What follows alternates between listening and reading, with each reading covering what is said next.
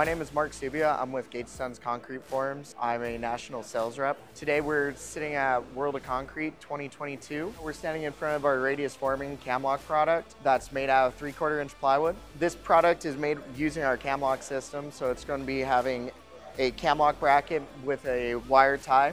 These top whalers and bottom plate are going to be made out of plywood stacked together into a 2x4 whaler. So if you're doing like a swimming pool, or if you have a curve anywhere, you would need a radius wall for it. Segmented curves are going to be those curves that kind of have a break into them. Instead of having one fluid curve, it's going to have a curve here, stop, and then kind of a corner, and then another curve, then stop, and another corner. This system, you'll be able to do the entire curve in one pour. With segmented curves, you're going to be hitting that end product that's not as fluid or as smooth. And depending on the engineer or the end user, they really wouldn't want to see that. They want a nice, smooth, continuous radius to it.